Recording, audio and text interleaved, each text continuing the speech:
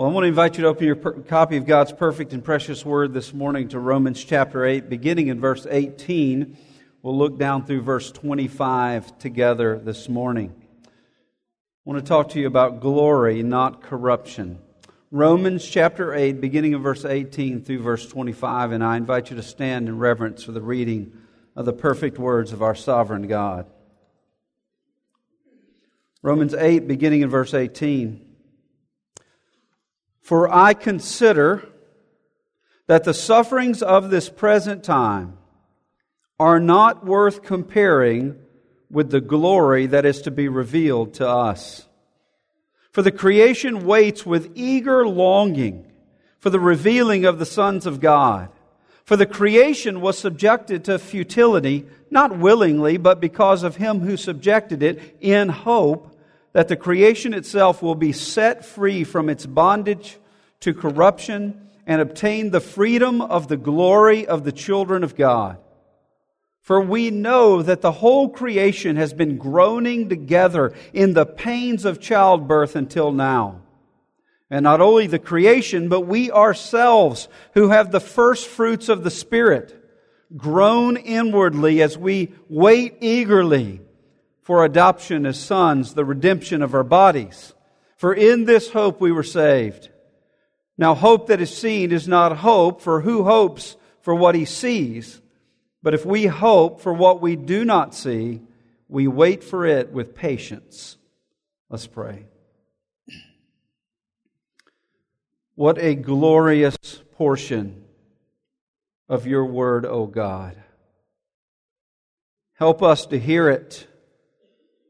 Help us to receive it. Help it to shape the way we think, the way we look at the world and look at ourselves. Oh Lord, give us this eternal and glorious hope, even in the midst of our groaning. We pray it in Christ's name and for His sake. Amen. You may be seated.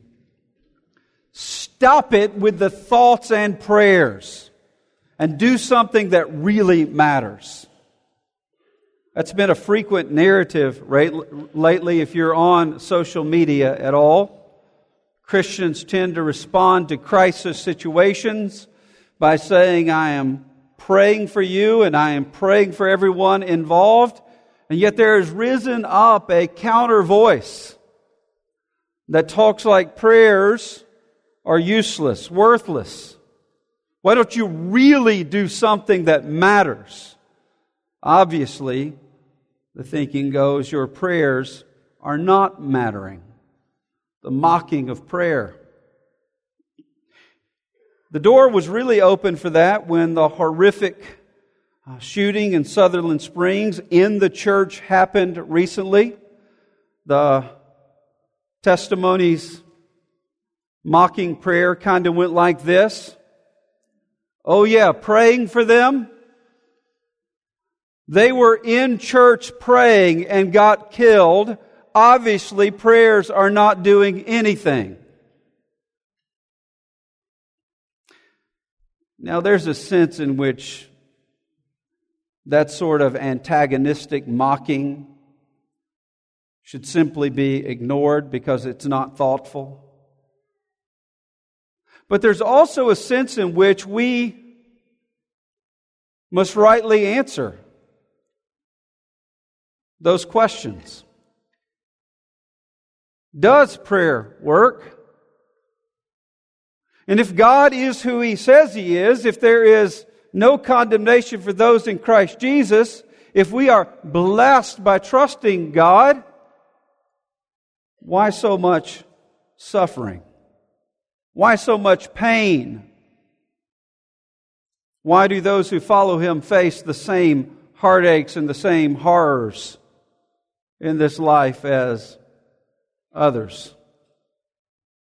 When we come to Paul's letter, which we call Romans, we must realize it's a missionary letter to the church in Rome. He presses the truth of the gospel and explains it with more clarity than anywhere else in the Bible. He talks about the sovereign power of God for the salvation for all who believe. He also is clear that it is a message that is to be proclaimed to all people in all places. It is the only good news in the whole world. The book is in a sentence in Romans chapter 8, which is the very heart of the message. In that sentence in Romans 8, it says, "There is therefore now no condemnation for those who are in Christ Jesus." The entire message condensed into one sentence. And then he goes on in Romans 8 to explain that. That is because the believer is in Christ, and the Spirit of adoption comes in and brings life and makes us sons of God. And not only that, the one who is a son of God by faith, who is having that confirmed, and Jesus is being made real by the Spirit of adoption, is called a fellow heir with Christ. Meaning that the believer is treated with the same love and in view of the same inheritance as the Lord Jesus Himself. He is our elder brother. God is our Father. The Spirit is the Spirit of adoption, making it all real in our lives. Amazing. Glorious. Liberating. Verse 1, no condemnation. Verse 17, the last verse we looked at, in order that we may be glorified with Him. No condemnation. Glorified with Him. The language is majestic. But you can almost hear the objection. The one that Paul anticipates. Well and good. But what about the real pain that we face? It's one thing to talk about no condemnation and glorified with Him. Where is it here and now?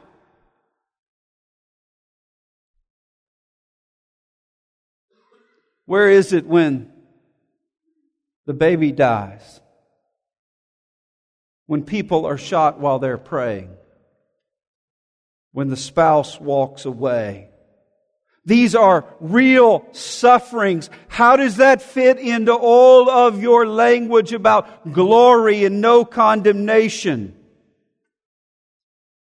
Well, if we look at the section that we're considering today in Romans 8, 18 through 25, the key words in the section are this: suffering and groaning,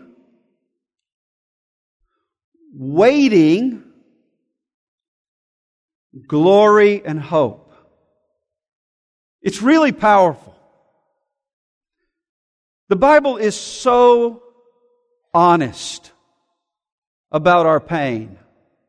No easy breezy spirituality. No sort of talk that doesn't meet the real issues. The text talks about real suffering and the groaning that results from living in a world of suffering. But it says the believer is waiting. And waiting on something that can be accurately described as glorious. Fills him with hope. In fact, if you go down to the end of, you go down to verse 30 in this section, it talks about the hope of glory. So the section we're considering is encased with this talk of glory. Verse 17, the section right before the one we're looking at today, says this: and if children, then heirs, heirs of God and fellow heirs with Christ, provided that we suffer with Him in order that we also may be glorified with Him. And then verse 30 ends in glory. So everything in between, all of this talk of suffering has to do with glory. The groaning has to do with glory. The hope has to do with glory. First thing I want us to see in verse 18 is this: a comparison you should make. Look at verse 18. For I consider, the word consider here doesn't mean just sort of random musings, but I credit, I count, I reckon. In other words, this is a calculation, not something that he is thinking about in the sense of not committed to, but something that he has calculated, something that he is counting on. For I consider that the sufferings of this present time, and that would be better translated age. The contrast here is between this age and the age to come. Not just time in the way we think of it, but different contrasting ages. This is an age of suffering. But it says, are not worth comparing with the glory that is to be revealed to us. That's the different age. There's an age of suffering. There's an age of glory. And in Christ, the coming of Christ, those ages have met. And now the age of glory has invaded this age of suffering. And so as we think about the world, we are to compare. We are to make a calculation. Let me help you think about it like this. If you were to be going to your child's wedding and you stood around at the wedding going, it took 12 minutes to drive over here. Good grief. I mean, 12 minutes. Think of the things I could have been doing in those 12 minutes. We'd be going, what's wrong with you? A 12-minute drive is a minor inconvenience. You're at your child's wedding. This is glorious. You're thinking in a way that is bizarre and doesn't account for what's going on here today. That's where Paul is going. The sufferings of this present age aren't worth comparing to eternal glory. If there is a scale, he talks about it in Corinthians we read earlier, whatever we face is momentary light affliction. 2 Corinthians 4:17, for this momentary affliction is preparing for us an eternal weight of glory. Now think about that. Paul was beaten, mocked, ridiculed, chased out of town, bore in his body the marks of being beaten for Jesus. All kinds of people turned their back on him. He was constant in danger of losing his life. That's the one telling us that he describes all of that as momentary light affliction compared to the weight of eternal glory. Now, he doesn't mean that it is not real pain. No, he means the glory is that glorious. What is glory? The word glory translated in the Bible means weight, weightiness. And when we try to think about glory, it's weighty, it's important, and it's also glorious in the sense of beautiful.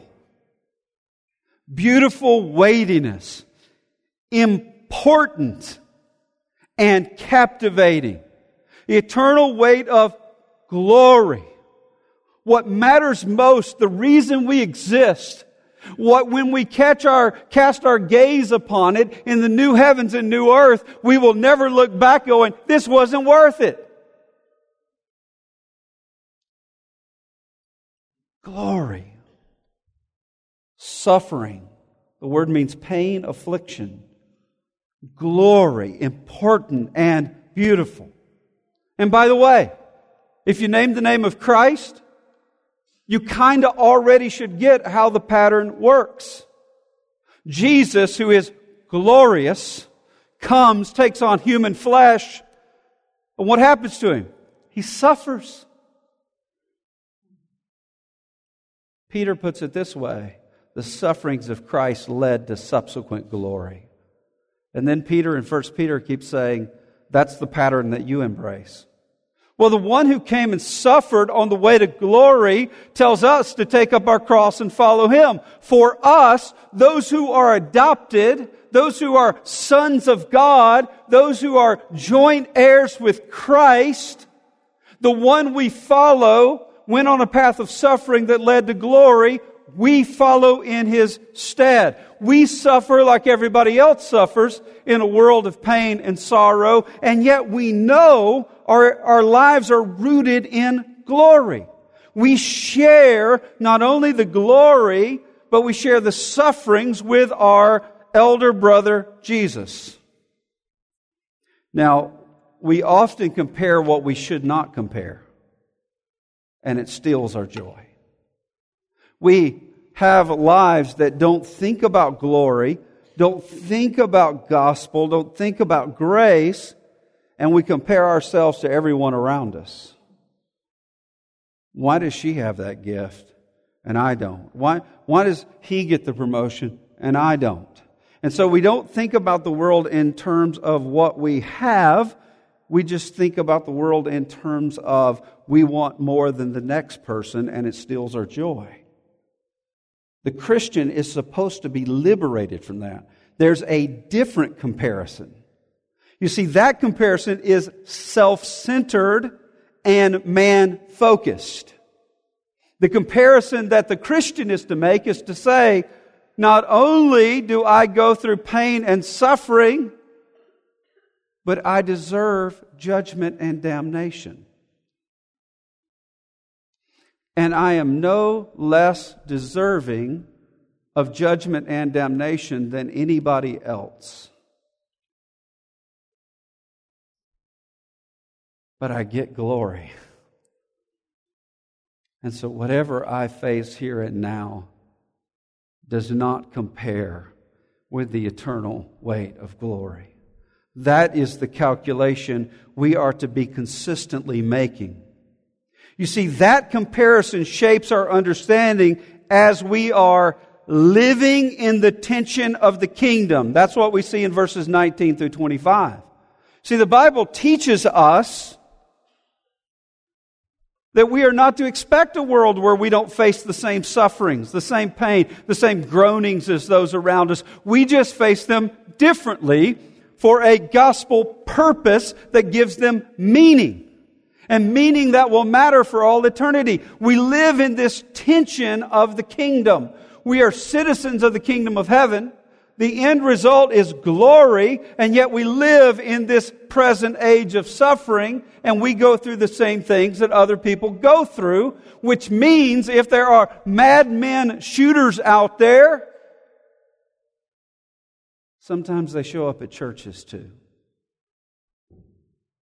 Do you see that? And when there are cancer diagnoses out there, sometimes it shows up in the most faithful person you know in following Christ. That's what God told us is going to happen. There is a groaning. But the interesting thing here is the way He tells the story here as we live in the already of the gospel of the kingdom, but the not yet of the consummation of the kingdom, where suffering is gone and glory is unveiled. The interesting thing about the way He tells that story is He doesn't start with mankind. He starts with creation. He says creation itself groans. So we don't even have to look at ourselves and those around us, but we look at the created order and we say, there is disorder. Something is not right. This is not the way it should be. You see, if you don't groan, it's because you're so comfortable here that you're not seeing the disorder. Groaning in the face of a world marked by sin and rebellion is an act of faith. If you say nothing's wrong here, then you don't see the world as God has called you to see it. Let's look at the fact creation groans in the already not yet, verses 19 through 22. Look with me there. For the creation waits with eager longing for the revealing of the sons of God. Now, the waiting here is hopeful waiting, as we're going to see. It talks about waiting in verse 19, verse 23, and verse 25. The waiting here is with eager longing. We could translate this as a double word here. We could translate this waiting with expecting expectation. The idea is edge of your seat waiting, not passive waiting, not self-resignation, but an eagerness of waiting. And what is the creation itself waiting? It's waiting for the revealing of the sons of God. Why? The creation is waiting for the ultimate revealing of the redeemed people of God, the sons of God? Yeah. Phillips in his paraphrases this: the whole creation is on tiptoe to see the wonderful sight of the sons of God coming into their own. This personifying creation is common in the Old Testament. You see it throughout. Paul picks it up here. But what does this mean? What is going on? The revealing is the word from which we get the word apocalypse. It's talking about the end. The revealing of the adopted sons of God means that when the Son of God comes in the apocalypse and consummates His kingdom, the sons of God will be revealed. And why is it that the creation will be glad about that? We look back at the beginning of our Bibles, we see not only the gospel promise in Genesis 3:15, but we see that the fall into sin, Genesis 3:17 through 19, marred the entire created order. So the world is not as it should be. That's why there's coming a new heavens and a new earth. The entire created order will be redeemed because it was affected by the fall into sin. The rebellion of the Son of God, Adam, in the garden, which affected the sons of God, and God is redeeming the sons of God in the Son of God, Jesus. And when that revelation happens, there will be a new heaven and a new earth, and the entire creation groans for that day. Verse 20 and 21. For the creation was subjected to futility. It means frustration, emptiness, meaning that the created order doesn't function the way it's supposed to be. It's not fulfilling its purpose. Subjected to futility, not willingly, but because of Him who subjected it in hope. Now, hope's another word that keeps coming up. Here we see it. We see it twice again in verse 24. So we have waiting, and the waiting is in hope, and it's in the midst of suffering, and it's in the midst of groaning. Now, He who subjected it is God. It's the judgment on the fall that God is reversing in the good news of the gospel. So one day, in a new heavens and a new earth, the created order itself will fulfill its purpose according to the design of God. Look with me at verse 21. That, or it could be translated since, the creation itself will be set free from its bondage to corruption and obtain the freedom of the glory of the children of God. Bondage means slavery, slavery to corruption, slavery to ruin. The fall affected the entire cosmos. When the sons of God are fully and finally free in the return of Christ, now even the created order will be freed to function according to the purpose of the God who created. All of this is tied to the adoption of the sons of God, the children of God. You know, as we look out at the created order and we see all of these things that are not as they should be, they are reminders to us that there is something coming in the end that makes all things right. The glory that we see in the created order is blunted by the reality of sin.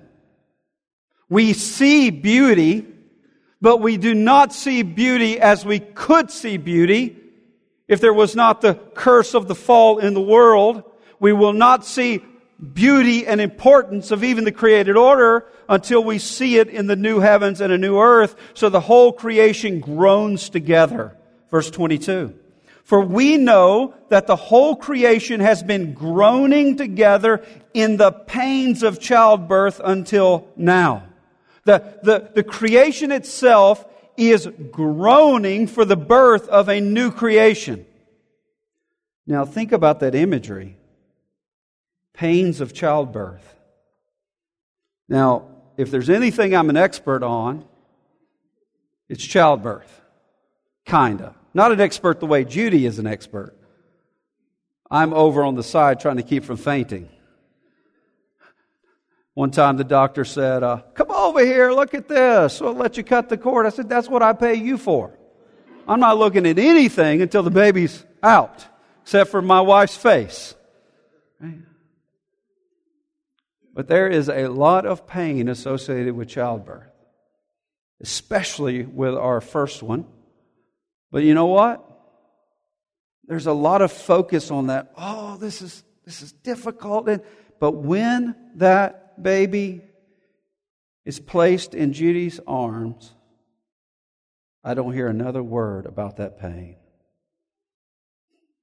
Because once she sees the baby, it was all worth it. In fact, it's not even worth comparing. It says that the created order groans in the pains of childbirth until now. And when there is the new creation in Christ, the pains will be forgotten. The glory will be eternal. You see, the sufferings of this present age are not eternal for those who are in Christ. He goes from creation's groaning to the groaning of the children of God. Look at the Christian groans in the already, not yet. Look at verse 23. And not only the creation, but we ourselves, in the Greek that's emphasized, we ourselves, not only the creation, but we ourselves who have the first fruits of the Spirit, groan inwardly as we wait eagerly for adoption as sons, the redemption of our bodies. Now think about that. We have the first fruits of the Spirit. What does that mean? First fruits would be a part of a whole. The first part of the harvest, which was a part of the whole, not separated. We have the indwelling of the Spirit, but we do not have the Spirit or know the Spirit outside of the presence of sin the way we will in the new heavens and a new earth. But we have the first fruits, the down payment, the earnest of the promises of God in the indwelling of the Spirit, which makes Jesus real to us, so we wait with expectant expectation. We wait with that eager longing. And notice here, it says that we wait for adoption as sons, but I thought it already said that we were adopted as sons, and we have the Spirit of adoption. Yes. But living in the reality of being adopted sons of God takes on a whole new meaning in the new heavens and new earth, when we're in the presence of God and not in the presence of sin. We're already redeemed in Christ, but we await redemption the way we will experience it in the new heavens and new earth. Paul says in 1 Corinthians that we will have redeemed bodies. fit for the new heavens and new earth. So we are already adopted, but we are not yet experiencing our adoption as we will one day. We are already redeemed, but we are not experiencing our redemption as we will one day. There will be a new glory to it all. Now, I want you to think with me about this. The groaning is appropriate.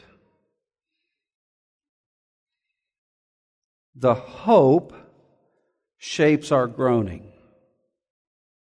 See, this is like Paul when he's talking about death. And he says, we do not weep as those who have no hope. What does he imply? We do weep. But our tears at death are shaped by the hope of the gospel. We groan. When we see tragedies and no pain, we rightly say, this is not the way it is meant to be. But we don't stop there. We know that it is not the way it will be in the new heaven and new earth. And we not only experience the groaning, in the already we experience glimpses of glory, which causes us to long for consummated glory all the more. Now, Roger talked about the difficult shape the church was in when we first got here. And I've often had people ask me, how did you bounce back? How did you go from dwindling down to so few to what God is doing there? You know why? Because there were a group of people who groaned but hoped. And they never lost the hope. There are a group of people who were here then who all of us new people can say those people's hope was used by God to birth what we're blessed by today. A new Ashland was different. I'd been here a few weeks. We were talking about selling the property we had and building on new land. When I had a senior adult make an appointment with me, and they said that they were making an appointment because they wanted to talk about our plan to sell and to build. And I'm like, oh no, senior adult, don't like change. They're going to come in here and say we shouldn't do anything. And oh man, I've already got to deal with this a few weeks in. Senior adult walked in, sat at my desk. He said, I want to talk to you about selling the property and building out there at our other property. I said, okay, what? He said, what are we waiting on? I said, money. Let's have faith. Here I am, the 35-year-old young new pastor, and the one who's pulling me along is the older guy. And I thought, yeah, that's different. That's different. I could give you countless examples like that, but I am so thankful for people who rightly groaned the pain of what they experienced, but never stopped hoping. And I'm thankful for that in all kinds of ways. You see,